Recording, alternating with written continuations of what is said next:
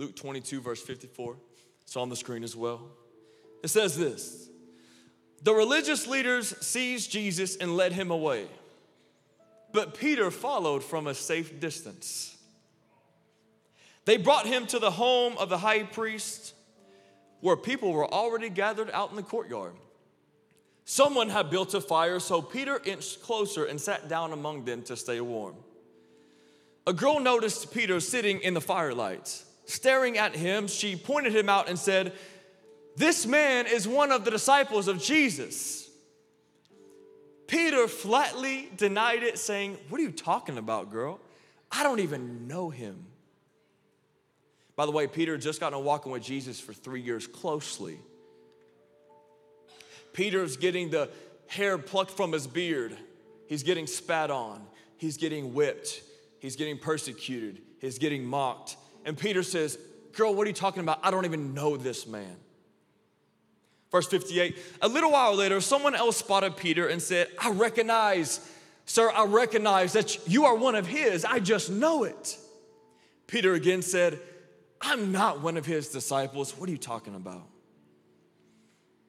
About an hour later, someone else identified Peter and insisted he was a disciple of Jesus, saying, "Look at him. He must be from Galilee, just like Jesus. I know he's one of them. I know he's one of the ones that walk closely with him. I know that he must be with Jesus." Watch Peter's response. Peter was very adamant. He said, "Listen, I don't know what you're talking about. Don't you understand? I don't even know him." Let's jump down to verse 62 real quick. Peter burst into tears, ran off from the crowd, and he wept bitterly. Tell you what, let's jump 6 months ahead to Acts chapter 4. Acts chapter 4. I'm going to flip there with you. Acts chapter 4. Verse 12. This is Peter. This is Peter in trial, standing before all the religious leaders and the town council. Anybody who is anything in town is there. He says this: "There is no one else who has the power to save us, for there is only one name to whom God has given authority by which we must experience salvation, the name of Jesus." The council members were astonished as they witnessed the bold courage of Peter. They witnessed the bold courage of Peter. Let's jump to verse 20. It says this: "It is impossible for us to stop speaking about all the things that we've seen and we've heard." Another translation says, "I just can't help myself but to talk about them." I'm going to preach a word tonight entitled, "The Fire and the Fight." The fire and the fight. Let's pray in the house tonight. Father, we love you so much. We're so grateful for you in this place. We thank you that your Spirit is here and he is willing to do what only he can do. Father, I thank you that your power is in this room, already moving in and out of each and every seat, moving in each heart and soul in this room.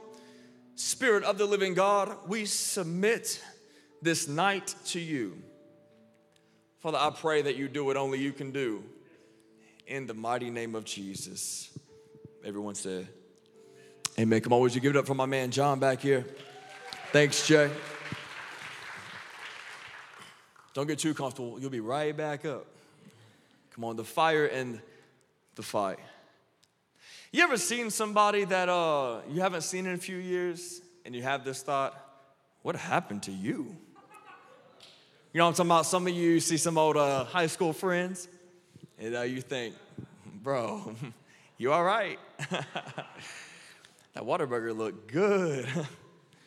You ever seen somebody get in a fight and you didn't realize they were in a fight and you see them after the fight and you're like, bro, what happened to you? Or how about that girl in high school you didn't think was cute in high school, but she aged a little bit, started dressing a little better. She grew up a little bit. Come on, you look at her and you say, what happened to you? Hello, I choose you, Pikachu, right?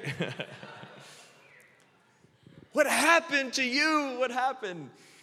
I imagine that the disciples or people that knew of Peter in Luke 22, when they saw him act out in Acts chapter 4, they begin to ask the question, what happened to him?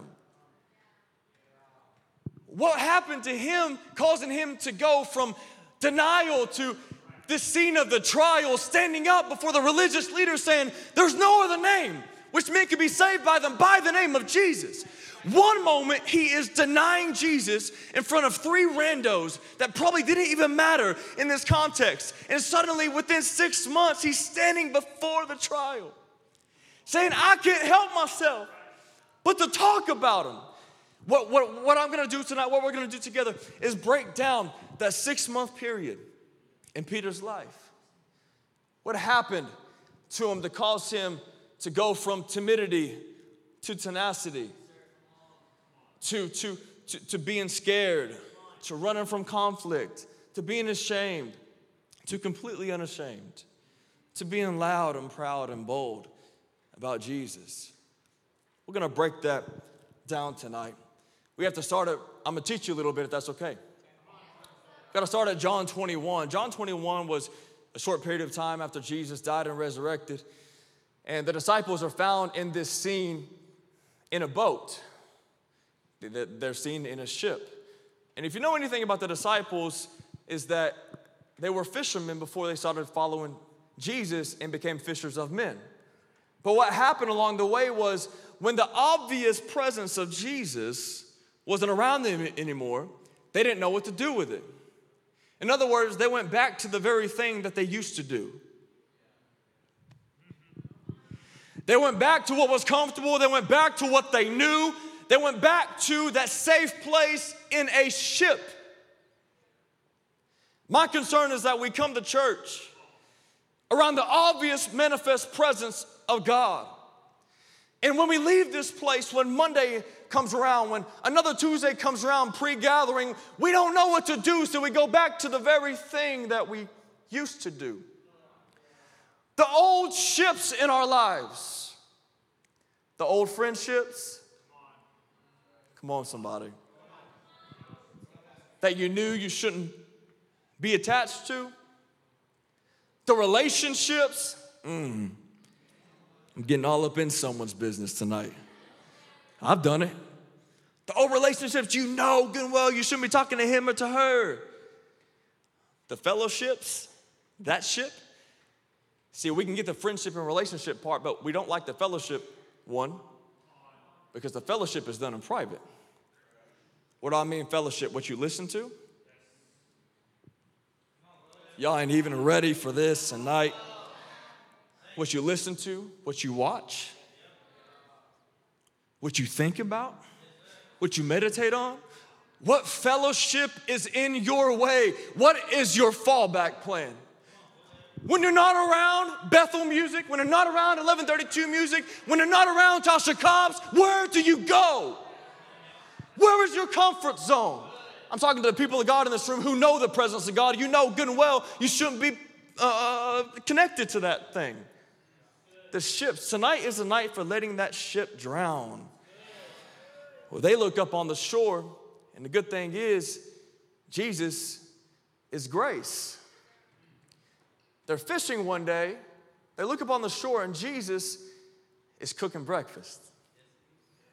He yells out to them and says, hey fellas, you got any meat or catching anything? In other words, for all the time that you're spending out there on the ship, has it been worth it? Has it been worth it, or is your joy still expensed from you? Has it been worth it, or has your joy, your peace, your purity, are you being expensed of anything of God in your life? Is it worth it? Is it really worth it? Tonight, the question is for you, is it worth it? That ship. Stop complicating it and just let that thing drown. Stop clogging up the holes, exhausting yourself. Just let that thing go and look up on the shore and see a man named Jesus. Jesus is there waiting, and what's cool is Peter sees him and he jumps out the boat and swims up on the shore, and he begins to have this incredible dialogue with Jesus, and Jesus restores him. It's powerful. But what I really want to get to tonight is the very next chapter. The very next chapter is not found in the book of John. The very next chapter is found in Acts chapter 1. Acts chapter 1, Jesus is speaking to some followers of him. And he says, I need you to go wait in the upper room. The upper room is where you're going to receive the power from on high. He says, actually, it's for your benefit that I go, because Jesus was in resurrected form in Acts chapter 1. He says, I have to ascend to the right hand of the Father, where I belong. God the Father's on the throne. I got to be at the right hand of him. But don't you worry. I'm not going to leave you alone. I'm going to send what's called the Holy Spirit. Holy Spirit is fully God. The Holy Spirit, he said, is equal as me. Holy Spirit, he said, is your power. It's your comforter. It's your helper. It's your energizer. It's your inspiration. It's the chain-breaking power that I need you to carry. So when he's literally ascending as he's saying this, when I go up to the right hand of the Father, I'm going to send a helper. He said, it's for your advantage. It's for your benefit that I lead. So the disciples, they go up into the upper room and they begin to wait.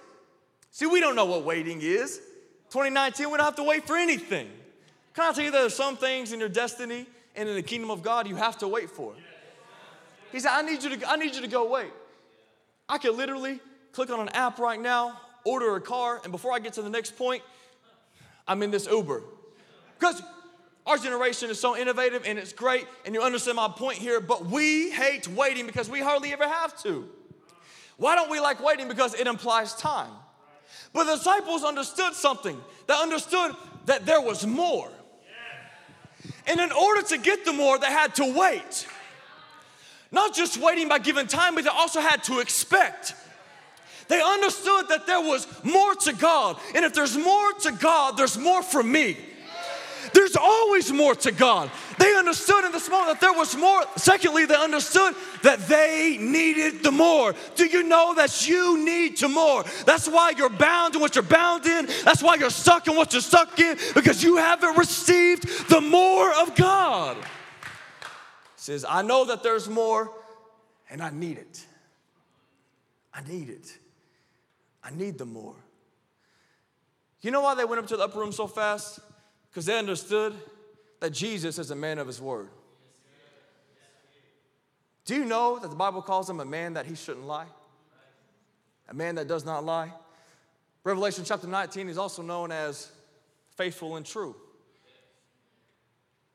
I don't know who's lied to you. I don't know who's been unfaithful to you. I want to let you know and serve notice on that lie in your mind that there's a God in heaven who would never leave nor forsake you, and you can take him at his word. They had history with Jesus, so they knew that he was a man of his word. They were in the upper room and they were waiting, they were expecting, they were looking. A day would pass, they were waiting, expecting, and looking. You know, you look for what you expect. If I ordered a package for my wife, I'm gonna be looking out the window. When's it gonna get here? When's it gonna get here? Are you looking for what you're praying for? Or are you just praying and blaming God that it never comes? Maybe it passed right over your head and you completely missed it. Or maybe your answer doesn't come in the form you think it will come in. They were waiting, they were expecting. So the first thing we see in this text is waiting. Somebody say waiting. They were waiting. The next thing we see in this text is, if you throw it up on the screen for me. Thank you. Is a wave. Is a wave. Because it said this in the text, it said, suddenly, when they were in the upper room, suddenly, a sound from heaven came like a mighty rushing wind. There was a wave of wind that entered in the room suddenly. Now, I love this. We read this suddenly and we preach it. You know, you're ready to have a suddenly moment. But can I tell you that suddenly season is preceded by a season of expectation. Women suddenly have a baby. You suddenly get healed. Your family suddenly comes to Jesus. No, it wasn't just suddenly out of nowhere. They were expecting it. They were expecting it to happen, believing that Jesus was not a man that he should lie. Suddenly, a sound from heaven came and entered into the room. And it said that a pillar of fire came into the room. And it said the pillar of fire was before them, and it split on each of them. And it rested on top of their head, on each of them. Somebody say all. On all of them. There were 120 in the room. Not on 113, but on all of them. There's enough fire for everybody. On all of them, it rested. But I love this. When I was reading this, God showed this to me just last week. I said, like a fire? I know that. But also in another text, it talks about it being like a dove. Jesus' baptism. Before Jesus even started his ministry, he walks up on the scene. John the Baptist is there. John the Baptist baptizes him. It says that the sky parts. Father God speaks down. This is my beloved son, whom I'm well pleased. Speaks to him. And it says, like a dove, the Holy Spirit descended on him. Now we preach it. We preach as a dove. Some preachers even get doves as props. Y'all see that one preacher, he threw the dove and it came right back down and hit the ground. We even use it in our church emblems. I even got it tattooed on me representing the Holy Spirit. But sometimes we can read it as a dove. Holy Spirit didn't come as a dove, he came like a dove. What does a dove represent? Peace and purity. What does fire represent? Power. God said, Tyler, if you're ever lacking peace, purity, or power, you're lacking an activation of the Holy Spirit in your life. We need the Holy Spirit. We need the power of God.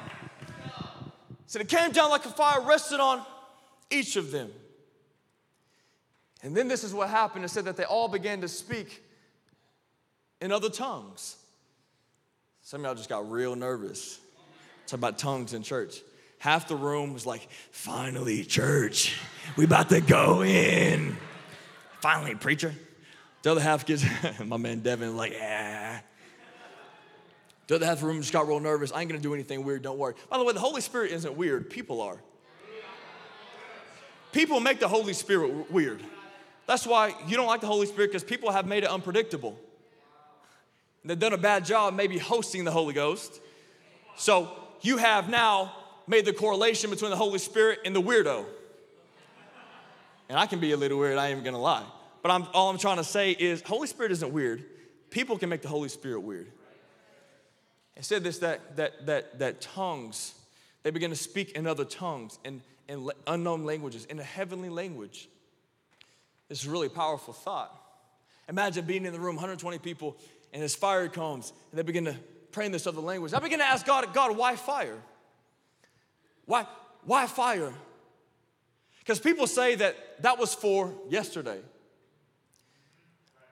My question is this, real simple, maybe it's an ignorant question, but at what point did God look down from heaven and say, that's enough fire, that's enough fire, that's enough fire? Oh, that's enough. When he himself is an all-consuming fire, at what point did he say, that's enough, that's enough? Last time I checked, in 2019, we need the power of God more than ever in our generation. I believe it with all my heart. We need the fire. Check this out, check this out. Fire spreads. He would have used something else if he didn't want it to spread, if he didn't want it to be a complete global takeover, he would have used something different.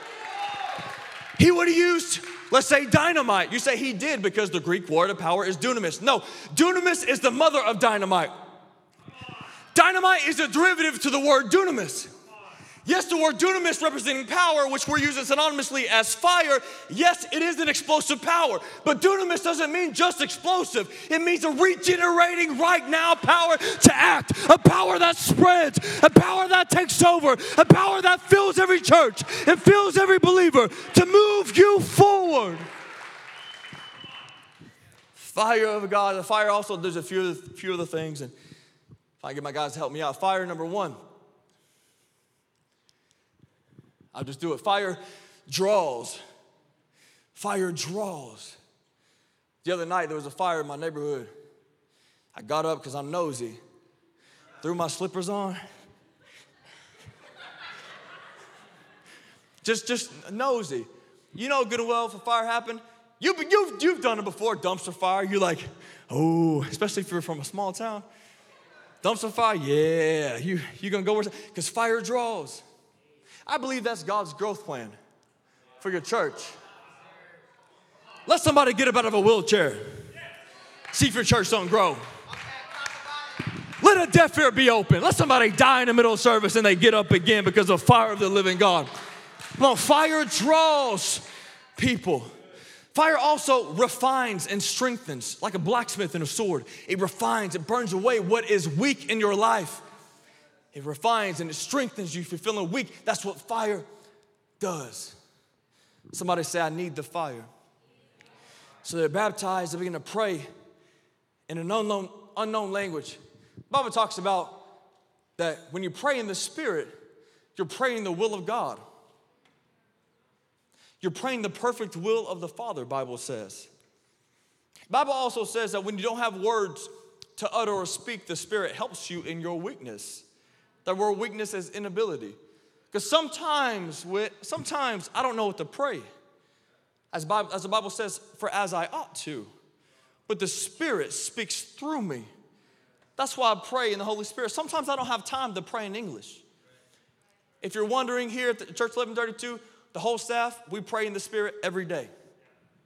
Because we believe in the activation that it does inside of me and through me. I need the Holy Spirit. My life went to the next level when I began to pray specifically in other tongues. And by the way, praying in other tongues isn't the apex. It isn't the I'll just use it's not the it is a byproduct of being filled in the Spirit of God. It is not the best. It doesn't make you less than, but it is a byproduct of being baptized in the Holy Spirit. We see that by Scripture. But I love this because when Peter was filled, so we have waiting, then we have waves, then we have tongues, and Peter was filled, and suddenly now in the text we see what's called boldness. Because Peter then was baptized in the Holy Spirit, runs out and preaches, and 3,000 people were saved. Come on, somebody, if that ain't boldness, I don't know what is. When you go from denying Jesus a few times in front of random people to suddenly now preaching, and the whole town gets saved. Somebody say, we need the fire. It goes from boldness. But Peter understood this. Peter understood that it couldn't be just declaring the word of God. He had to now demonstrate the power of God. Acts chapter 2, he preaches, 3,000 get saved. Go to Acts chapter 3. Peter's walking with John. They look over, they see a lame man laying by this gate called Beautiful. And he walks up to the man, and the man is asking for what the Bible says alms, or is asking for a handout. He's asking for money, for donations, because he was paralyzed by this gate. His context was this gate. His context was a low place until two men of God walked on the scene. This is why it's important for you to walk in the anointing. Just like the woman with the issue of blood, she touched what was touching him. When people touch you, do they touch him? They walked up to this man, and Peter said, bro, I'm sorry, I ain't got no money, man. But what I do have, I give to you. He says, in the name of Jesus, get up and walk. This is important for you to know because he says, what I do have. You can't give something you don't have. If I walked up to Trevor right now and said, bro, want me to give you $100? He's like, yeah, man, for sure. And I was like, cool. If I ain't got it in my pocket, I can't give it to him because I can't give what I don't have. Come on, somebody. You can be filled in the Holy Spirit. You can be baptized in the Holy Spirit tonight. I believe that with all my heart. And it's a major value in my life that I'm constantly activating this on the inside of me. Peter now demonstrated it. This man got up, and this is actually in Acts chapter 4 what put Peter in trial. Because the religious folks said, I don't know what to do with this. They said, a notable miracle has been done. So they eventually just let him go. But this is what led to trial in Acts chapter 4. He laid hands on a man who couldn't move for himself. He was healed by the power of God. He got up, and Peter was arrested. And Peter said, that's when he said, there's no other name which make me saved by than by the name of Jesus. But that text opens up by saying, filled with the Holy Spirit, Peter stood up. If you're struggling in your boldness, or in the area of power, or in the area of your peace, let me tell you, the baptism in the Holy Spirit is the missing link for your life. Just blatantly put, it is the missing link in your life. I think we must be filled. The Bible actually says that they were all filled, and I want you to pick that up tonight, because we say, oh, it's just for some. No, it's for all. The Bible also says it's also for your children and all those who are far off. So we see now power following boldness in the text. We need, more than any time ever in history, a move of the Spirit of God. In our generation, in a confused generation, in a wandering generation, it's not going to be good teaching or good preaching. It's going to be a manifestation of the Spirit's power. Paul said, it's not by wise or persuasive words, but by a demonstration of the Spirit's power, so that men may not rest on human wisdom. He also says the kingdom is not a matter of talk, but of power. We're talking about the most persuasive and wise man in all the New Testament. He's saying, as persuasive as I am, as impressive as I am, that's not what is going to set a generation free. It's going to be a manifestation of the Spirit's power, because what that does is allow you to say, it wasn't me, it was all God. We need to burn now more than ever in the prayer closet, burn now more than ever within. There's a story that I love to share, and I'm just thinking about just where we are as a culture and how we need it more than ever. There's a story of a few years ago. I was scrolling through Facebook, and I came across a news article of Jaylee's uncle, Uncle Steve. And at this time, there was a burn ban happening in town. And the news reporter was asking, Mr. Steve, he said, what do you think about this burn ban? What do you think about them stopping you burning the brush that you have out back? He said, a burn ban? He said, I don't care about no burn ban. He said, I'm gonna burn anyways.